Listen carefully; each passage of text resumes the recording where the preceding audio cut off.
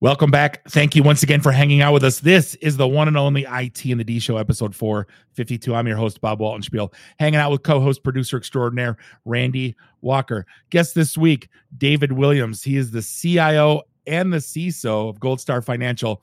This should be an amazing conversation because this is our first, I think, dual role CIO, CISO that we've had on the show. So we're going to have a blast. You can find us online, itinthed.com, and do us a favor, give us a like on the socials, subscribe to us everywhere fine podcasts are sold. Don't forget, for next year, we're filling out the schedule. We haven't done it yet. Me and Randy still got to go out for drinks to figure it out. But next year, go to meetup.com/itinthed. And we're going to, if you got any input on where you want to go, let us know. But we're going to probably be around Royal Oak in Detroit for the entirety of 2023. I can't believe I'm saying it. I'm already scheduling January bookings. I'm not having fun. And just to clarify, that means there is no meetup today, December. What is today? December 15th. No meetup today, December 15th, if you're listening to this when this episode drops. So see you in January. David, it's end of 2022. How many sales guys are calling you trying to hit quota, man? I gotta know that first question. That's that is a daily struggle. You know, the end of the month, it seems to be every single day. Sales guys, I need my stuff. I need it now. So yeah, always the emergency at the end of the year. It's funny. I worked for Cisco. I've been salesperson my whole entire career because that's why it's near and dear to my heart when I bring up that stuff. And they said, if we only get 1% more margin, the company can make like $3 or $4 billion more. And I said, well, how can we do that? I go, stop doing buy in July. Your customers are all geared up that they know that you will drop your pants. You will give like stupid discounts so you can get your Q4 revenue in and beat the market analysis. And so your stock can go up 2 pennies. I got to find out what's the craziest ask that you've been given or what the craziest discount to get something in before end of year. Oh gosh. I wouldn't say we really do discounts. I mean, we're in the mortgage space, right? So the craziest ask is really, what technology can you give me at no cost to me that's going to change my career today? And it baffles me because they think it's an extremely simple process of just give me all this tech, and don't charge me a dime for it. You know, our model for these branches is they have their own P&L and they don't want to pay anything for it. They want everything handed to them, and they want it all supported. They want it all done right now. So I wouldn't say we have any crazy sales things in terms of, discounts or whatnot. But my biggest thing is budgeting for the end of the year, budgeting for next year. What tech am I going to bring in next year? I couldn't afford what I got this year with the economy. So that's an interesting point with the, well, first off, I want to talk like how many, I got to ask this because I've asked it. I've had Bressler on here from UWM. I got to ask, how many cold calls you get in a day? I got to ask. I changed my office number 3 times this year because I had it on LinkedIn. That was a big mistake. We always get those LinkedIn connect with me now, and it's all just nobody I know. It's all cold call sales calls. And as soon as I accept that, my phone is blowing up. But I've changed my office number 3 times this year, and I've stopped publishing it anywhere. I don't see now. I understand it, and I don't. Obviously, me being a sympathizer, but I never understood the LinkedIn, because I get those randos too. Like, we've helped companies such as yours, and it's obviously a cut and paste, and you did no homework. I think I've had 2 people try to get to me that were like, I saw your TED talk, I listened to your episode with so and so in it, and they actually knew, and it went beyond that. It's like, I actually really like the part where you said about the things.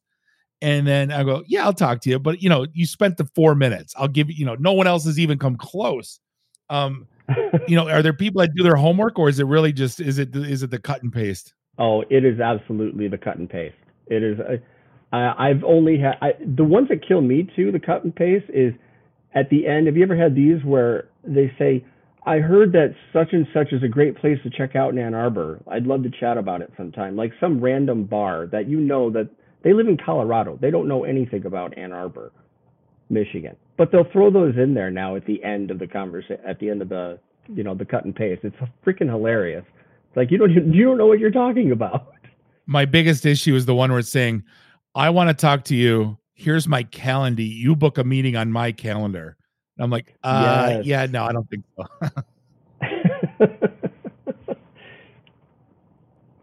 So I got to get into the dual role thing real quick. Yeah. Being a CISO is a big ask. And now you're handling both sides. You're handling infrastructure, you're handling systems and software, you're handling security. I don't want to ask you where do you find time in the day, but how do you obviously, what takes priority? Obviously uptime, next is security, but I guess you tell me what's the priority for you in any given day? Yeah. Uptime definitely is number one. System down means no money coming in. Basically, time is money. That old adage, right? So uptime is obviously most important, but we also have a homegrown development department where we develop our own app that interconnects with all of our other apps. So then there is securing that as well, because it's taking in all of customer data and everything into this. So I got to make sure that that's secured.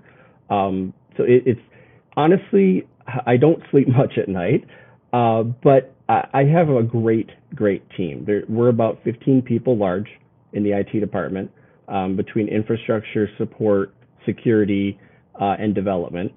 And I have a fantastic team that I can rely on. And it's really about building the right team members and trusting them to do the job that I can sleep a little bit better. I mean, I still have the vision over the whole group and lead them, but I have a fantastic team that I can rely on and get the jobs done. Yeah, I was gonna say the uptime thing's got to be a big deal. How much you're outsourcing versus how much you insourcing? Because when I managed a team and we had we had 400 or 500 people and we still had a hard time getting 3 people to stay up all night on Patch Tuesdays, right? How do you go about that? Yeah, so I mean, Patch Tuesdays, we only have about 40 or 50 servers, so it's not terrible. It's not difficult to manage, but we're servicing about 450, 500 people is our organization size. And I only have 2 infrastructure people who are managing our server landscape and 2 security people. And that seems to be fantastic. It's really not about outsourcing. We have no outsourced people. We have a lot of fantastic tools that we have partnered with certain vendors that ease the job for our infrastructure and security people. To quick alerts, we have a lot of automations that we use for our in-house development team to help build around. So a lot of Power Automate stuff.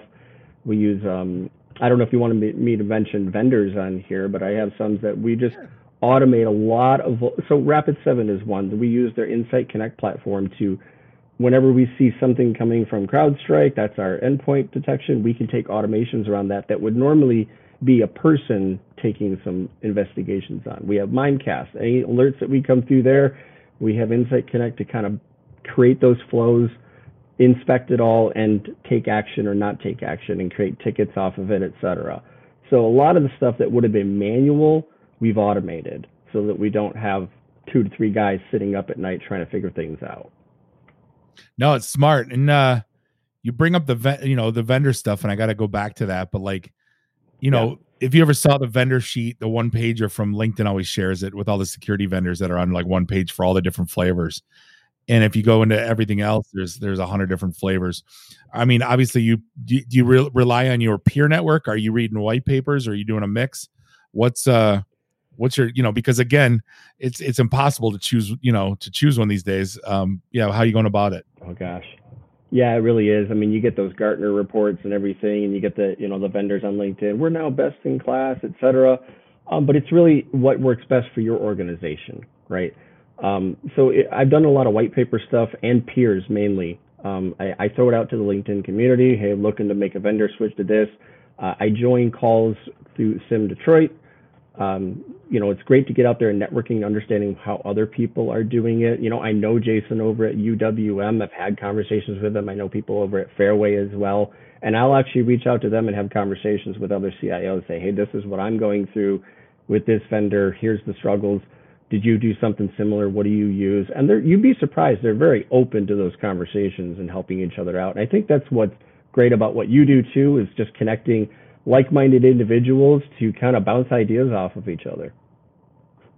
Yeah, and that, I mean, and that's the thing too. Like you're in an interesting space because you're dealing with, anytime you're dealing with personal financial information, social numbers, and in essence, people's lives because to apply for a Yes. mortgage, I need to sign over my children's birth certificates if it does, if I don't pay off on my mortgage.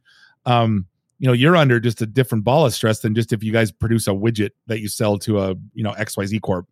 I don't want to say talk to me about that, but like that's got to be the number one thing on your mind when you're clicking off for the night. Oh my gosh, yes, it is. Honestly, our biggest threat in security is the insider threat. When people especially in the mortgage industry, it's all a numbers game. Loan officers want to go to who's going to give them the most money, who's going to give me the best rates, and they're constantly jumping companies. The thing is, they want to take their client data with them because their clients are their clients. Well, you can't do that. You can't do that. Once I've done a loan with Gold Star, that's Gold Star's client. Even though they have that relationship with you, we can't allow you to exfiltrate that data to someone else, and vice versa. When you come in, I can't allow you to infiltrate data that you've closed with someone else as well. So you see it all over the place. If you pay attention to the mortgage space, there's constantly lawsuits going back and forth between mortgage companies suing each other for poaching and exfiltrating data, etc. That's my biggest threat, is the PII information going out of my system. See, privileged data management is available today, and there's a lot of great companies that do it. I'm looking back 10 years, and like that wasn't in everybody's vernacular. And was it just being done and you didn't know, or is it like, are you able to just find out now and you're like, oh shit, like we've been getting hit for years and now we can finally stop it? Is it, I'm assuming it's the latter. It's the latter. It's still very reactive. It's usually we find out after the fact. I mean, we hate to do it, but we jump on separations immediately as soon as we get the resignation. I mean, you're cut off. I don't want to deal with the possibility of anything. It's the latter for sure.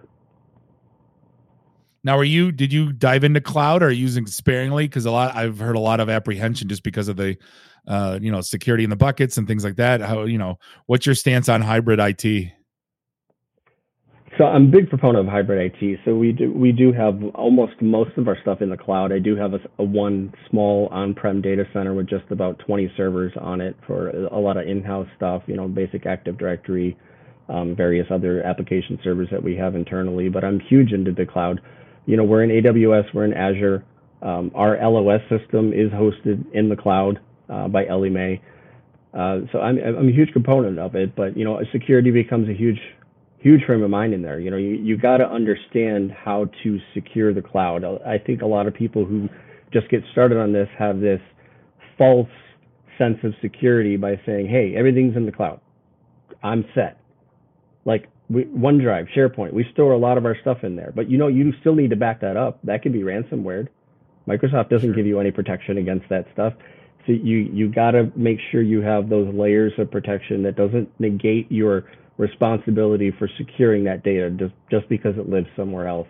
I have a T-shirt that actually has it's a comic book that says, Daddy, what is the cloud?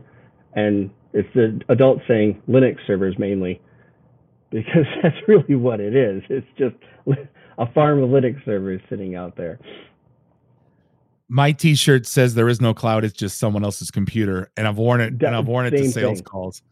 Yeah, and I've worn it to sales calls, and I kind of get the side eye. They know, Here's the thing: I'm old enough I sold virtual private servers back in the day, and all that was cloud. It just, as a but the fact of the matter is, to the things you can do today, like far supersede like what you could ever do in the past. Before it was just compute and store, and now like literally you can do 100,000 things in AWS that weren't even imaginable 5 years ago. Yeah, within minutes. I mean, I could spin up an application in the cloud in minutes. Yeah, unheard of. Now people are just like killing themselves, because I mean, I remember like not to when you get IT guys together, we always talk about back in my day, and when we introduced hyper-converged infrastructure, the whole big selling point was, oh, the network guy used to call the server guy used to call the storage guy, and then all it came back, and now you can do it with one person. And I was like, wow, sign me up. But now you're looking at it, it's almost gotten, I don't want to say it's gotten more complex, but if you look at now, you have your on-prem person, you have your dev person, you have to have a cloud security person now. You need someone overarching security, right? I mean, to me, I don't want to say it's got more complex. What's your thoughts on, like, compared to even like 10 years ago?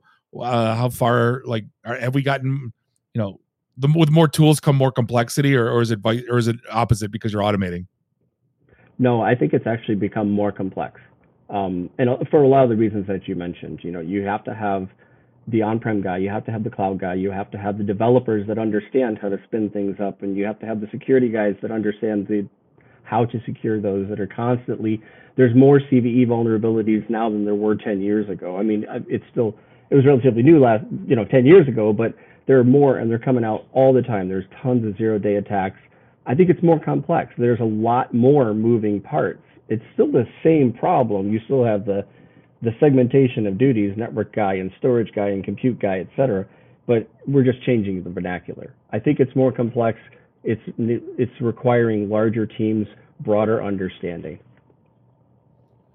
So, especially in your industry, I don't want to say the brakes have been pulled, but wow, the brakes have been kind of been pulled on, I guess the housing market's still doing strong from what you read, but like with the interest rates going through the roof. Yeah. How do you guys plan for kind of like this dip?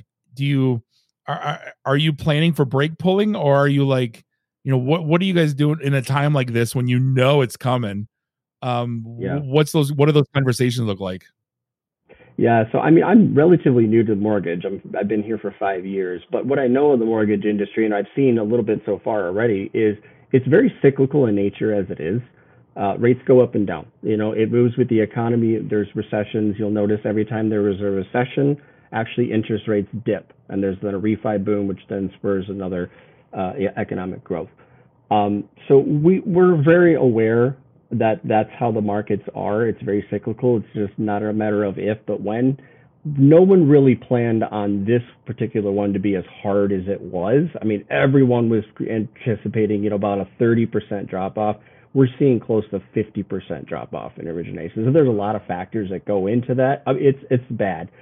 There's a lot of factors that go into that. We're compressing margins down as much as we can. But, during the last 2 years, it was, for lack of a better term, all you could eat. Everyone and their brother was refinancing. You get rates at 2.5%. You're kind of dumb not to do it. It was, everyone's getting a loan. So we took that time to capitalize on the margin, to get a nice piggy bank, because we knew it was going to drop off. And we're actually taking this downtime to invest back in the company. All that capital that we gained over the last 2 years, we're investing in newer technology that'll help us scale better. So we did have to, unfortunately lay some people off, but we only laid off maybe 8%, 10%. We've seen mortgage companies completely close up shop. There was actually a report that just came out that said 30% of the loan officers that had licenses in 2021 are no longer in business. They're gone. They've canceled their licenses in the NMLS. They're just gone. It's We're not going to be one of those. Funny. We've planned for this. Sure. It's funny though, when you look at like your industry and other industries, I always look at bartenders as a barometer of economic growth. And there was a boom there for about 2.5, 3 years where almost 50% of the bartenders that I knew either went to be a real estate agent or went to be an underwriter / loan officer. And now they're kind of, now that it's dipped, like, the ones that were doing well, are staying. And then the other ones are going back to tending bar again. I don't know if you, I don't know if you judge it in the same way, but I think it's a great way to, or at least for me, that was what I saw. That's a good way to put it. Yeah, I hadn't thought about that from bartenders, but yeah, I mean, we're seeing people. I mean, don't get me wrong. Loan officers, underwriters, real estate agents, they can make a lot of money. I'm talking $300,000-$400,000 easy. But in markets like this, where they have to do really, really hard work, they're done. They're out. Well, it's not that it's not the hard work thing. I think it's the book. They didn't, some of the people that have their predecessors have been working for 15 years in the field and have this amazing book, and then they're trying to just start out. So I think they just ran out. I think it wasn't because they all had the gift of gab, right? Any good bartenders can talk their way out of a paper bag. It's the ones that had the books, I think, are the ones that were able to make it. Yeah, you definitely need to have the book of business for sure. We have a program called Start Team at Gold Star where we're bringing in green people to the industry and we're teaching them up. They kind of cycle through all of our different departments. And sales goes last, and we kind of find where they fit best in our organization and culturally, et cetera, and personality wise. But we really wanted them to focus on sales because we want to home grow our sales team. We don't want to bring in, hey, you've got all this book of business. A lot of those people, they want to do things their own way, and we like to do things our way. So we really focus on this Start Team and organically growing the organization how we like to from grassroots. So let's shift that into IT real quick on how you bring people in. I'll tell you how I used to, and I got contradicted once at a conference, and it opened up my eyes that I was kind of looking at it through too narrow of a lens. But my first question was always, talk to me about your last outage. What'd you do? And there's no wrong answer, but I wanted to know, did you dive in and not call anyone? Did you call Microsoft, or did you assemble a dream team? Right? And that told me whether or not you were, because again, I didn't want all one or the other. I wanted a mix. So if you assembled a dream team, you got leadership kind of written on you. If you dove in alone, you are, the lone wolf IT. And if you called Microsoft, you might not know what you're doing. Even though you might still be good, so what, I guess, what's your first question? Then I want to dive into the how else we looked at other people. Say that one more time. How I looked at other people, you said? No. I said, what's your first question or intro question, and the box that you put them into? Do you do the same thing, something similar? Yeah, or? Something similar. Yeah. So actually, how I approach this is, how do you handle difficult people, or type A personalities? Because I want to understand, do they have the thick skin? Because if I'm hiring for support, they're going to get some abrasive people. If I'm hiring for infrastructure, I'll change that up. I actually will ask the outage question as well. I like the way you phrase that. Did you call Microsoft? Did you assemble a dream team? I might steal that from you. Fine, go ahead. But what I really look for in people is the attitude and the drive. I don't care so much about, do I have a bachelor's degree or anything like that. Certifications, yes, I'll look for some certifications because at least that answers the did you call Microsoft question. I mean, certifications will at least tell me that some basic knowledge, especially for what I'm looking for. Like if I'm looking for a developer, don't tell me that you know how to code in, .NET Core, but you don't know, you've only done Java.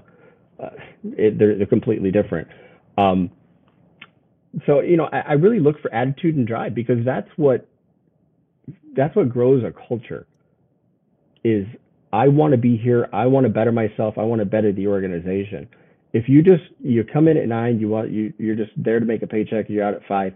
I don't need you here. I want you to always continuously improving. That's one of the pillars of our organization is continuous improvement. Is how can I always get better? We're always on the latest cutting edge of technology. If we're not improving, we're dying. And you don't improve. You don't want to improve unless you have a good attitude and a drive. Absolutely. And that was that always fed into my second question is I wanted to talk to me about your home lab.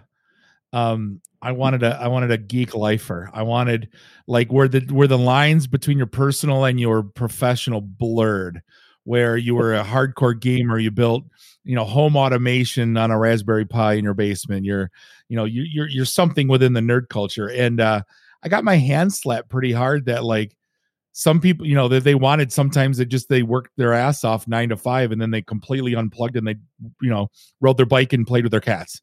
Right. So I'm like, and they said some of my best people are stop at 5. And I go, and I kind of opened my eyes to it, but I was on Team U for a while. And it kind of just, it brought me back to, I wrote a blog called the Justice League, and I wanted I wanted an Aquaman, I wanted a Wonder Woman, I wanted a Batman, I wanted a Superman. I didn't want 4 Supermen because it'd be chaos. So I wanted kind of that diverse people that looked at things through different lenses, different angles, had different outlooks on IT, and I knew where to put them based on what they like to do, based on their passions, right? Right. Yeah, it's funny that you said Raspberry Pi. Actually, I have a Raspberry Pi that I built in a home built arcade system. I downloaded a whole bunch of old school ROMs and put it on there. So I have a 2-person arcade that I built. And a lot of my guys actually, I got them all a Raspberry Pi like 2 years ago. See what they do with it. See, yeah, I told you no, but for me, like, again, I think that was a solid question. So, I mean, we kind of figured out a long time ago that the degree wasn't the thing. Yeah. What, I guess when you talk about when the drive and the, and kind of the personality thing, because again, IT is weird. It's fickle. You have some of the type A's and you have some, you just don't want. With me, it was always I didn't want 2 puffer fish in the tank, or the beta fish. Sorry, that the attacking the beta fish. I wanted I didn't mind having a couple on the bottom of the tank feeding off the algae. So like when you talk about like personality, like are you trying to get a mix? Are you looking for a mix of extrovert, introvert? Like obviously when you talk to them for 2 minutes where they are. What do you look for? I guess in that case, I'm 100% with you. I want a very diverse group. I want introverts. I want extroverts. I want passive. I want the go-getters. I want the guys that are just even keeled, etc. Because you're right. You're gonna get a lot of fantastic points of view, different points of view, that where someone is weak, the other one's gonna be strong. And then collectively as a group, we use teams at work, okay? And you can name your team whatever you want. Ours is called Hive Mind, because we collectively think all the same as a group, but we all have differing points of view. And we meet every single week, and we also have a group with all of our team every month, just talking about ideas. How can we get better? Where are we deficient? And we just go around the table. Where are you struggling? What are you dealing with? I go last, and we have a hive mind because we all have these differing points of views. Women are fantastic. Here's one thing I love. In IT, there are not a lot of women's point of views, and they bring a lot to the table. I'm a big proponent for the women in tech. They bring immense value to an IT team. They're very organized. Traditionally, men are not very organized. And, I want that diversity because that's what makes a strong group. Well, and plus you learn and you pick up things from people like, me, I got 2 teenage daughters. I got 2 teenage daughters right now. And I'm like, I didn't learn this crap till I was in my early 30s. I want to give you guys fast track. My parents were immigrants, speaking English was a so-so. So, I mean, and that's kind of how I am. I like to mentor either a salesperson or someone like up and coming in tech, at least like once a year or once every, year and a half. You got to see like, okay, you'd be great in this. And then just kind of like push them through the system and give them fast track. I think that's sometimes, we got a leg up. With me, it was easy. I was selling beer in college. I put out 10 resumes. I got 10 interview requests to 10 IT companies and picked one data center that I thought was cool. You know what I mean? You can't do that now. No. You kind of got to have that fast track and that leg up. I guess how do they get in the door in terms of, you get 100 resumes on a job rec. How do you figure out who's who? Well, it depends on what I'm looking for. If I've got an immediate need for someone that's super experienced to fill this project, I'm looking for that. But if I'm looking for a support role, for example, entry level, I'm looking for someone who's not been in IT before. I'm looking for someone who's been in customer service. Maybe they worked at Walmart. Maybe they worked at Starbucks as a barista. They've got that face-to-face customer service that they've had to learn. So I'm going to bring them in. I'm going to talk to them and see where their real passion is. Is it in technology or is it in just customer service? Because if it's customer service, it's fantastic. I can teach you the technology part of things. And, I'm with you. I prefer to mentor people. I got thrown into IT because I loved computers as a kid. I got my first computer when I was 12. I took it apart when I got home, and I ended up getting an IT job when I was 19. I quickly became an infrastructure manager by the age of 21. Didn't know what I was doing. I had no one there to teach me. I had to learn as I went, and I don't want these guys doing that. So I want to be a mentor, be a leader to them. You got the drive. I can teach you the skills. Yeah, something can be said though that you picked that stuff up and you learned it on your own. I'm just saying, like that's probably why you're in the seat that you're in and you're not sitting on the desk still. I'm just saying. But well, you know, that's for me, drive. That's drive and passion. You know, if you're passionate about it, you're going to put all your effort into making sure you're darn good at it. Yeah. So you brought something up pre-show that I it's near and dear to my heart, and we've been working with a few organizations that recycle old electronics and they retrain people. But you guys are looking at this on a different angle with how you life cycle your tech. Talk to me about that, because I think you're one of the cooler ideas that I've seen come through here in a long time. Yeah. So what we found out is, you know, we had a lot of technology. We cycle every 3 to 4 years. We had all these laptops, and you know, we spent about $1,000 a piece on them. We're like, what are we going to do with them? We could destroy them, etc. But we don't have any regulation on, you know, destruction. So I'm like, there's got to be someone that can use this. First, we talked about employees, give it to them. But you know, dear and dear to my heart is education. I have a sister-in-law who's an educator, and she works at a private school. And she's like, you know, we don't even have technology. We have one laptop per room for these kids to share. I'm like, oh my gosh, I've got 70 sitting on my shelf that are perfectly fine. I'm like, let me just give them to you. And it kind of started from there. So we've been reaching out to a lot of private schools that don't have, you know, the funding for the Chromebook, one-to-one Chromebook. And we're starting to expand into, you know, underprivileged areas in Detroit as well, to even let them take that technology home, even if it's not for the school. Give it to them as a gift for the child to be able to work at home, because not a lot of these kids have laptops at home that they can continue doing their schooling on. We've got all this technology. We're not going to use it. Let's put it to good use. So, you know, I've had discussions with some people at Sim Detroit about that. I'd like to get other organizations involved as well for their expired tech where they can do that. Give it to me. I'll make sure it gets in the right hands. But that's something that's near and dear to my heart, is making sure that technology is available for everyone. There was a Reddit thread today that was talking about how shocked they were that their roommate didn't have a laptop because their screen broke and they needed to look for a place that did the you break, you fix or whatever. And then it got into this huge thread about how like people in underdeserved areas, and we've been talking about this for years with Comcast, because they had the whole $10 a month program for underprivileged the kids on free lunch programs. And they could buy like $100 laptop. But a lot of times they wouldn't take advantage of the $100 laptop because it's $100, right? To some people, it's a lot of money. So just it's shock, you know, for us, you know, I don't want to say we're in privileged situations, but you know, we have probably 5 or 6 or 7 computers in our house amongst the kids and everybody, and you know, the crappy 2 ones that sit on the, you know, sit in the basement because I haven't opened them up in 4 years. You know what I mean? But like a lot of homes a lot of kids that don't have just a laptop or a PC, and sometimes you got to do work on it. I was trying to do a Shutterfly book for my daughter, on my phone, and I'm like, I gotta go on a PC, you know, on my dual 27-inch monitors, right? Spoiled ass, because otherwise I can't get it done. But I mean, it's a big thing. So no, hats off for you guys for doing that with the school kids. That's great. Yeah, thank you. Yeah, it's near and dear to my heart. As much as I can do, I will do. I mean, we have phones, we have iPads, etc. Let's get these into the hands of kids that can use them. Sure. So are you guys hiring at Gold Star, or should I point people that way? Or you need anybody in the IT department? Are you guys good for now?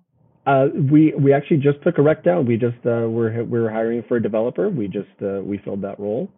So we're not currently hiring, but we'll probably be hiring in early 2023, probably about March or April. Nice. Awesome. Well, David, I can't thank you enough for the time spent. It's always super enlightening to see people's different perspectives on how they tackle just day to day and how they the stuff they're passionate about. So no, I sincerely appreciate your time. Yeah, appreciate it, Bob. And then don't hit up David on LinkedIn. He's got too many requests already. No, I'm just kidding. We'll put all your stuff up on our post show notes, but I thank you again. We're going to wrap things up with this episode 452 of the IT and the D Show. On behalf of Bob and Randy, do us all a favor, drink up your drinks, get your phone numbers. You don't got to go home. You just got to get the hell out of here. See you next week. Drive careful. Beat it.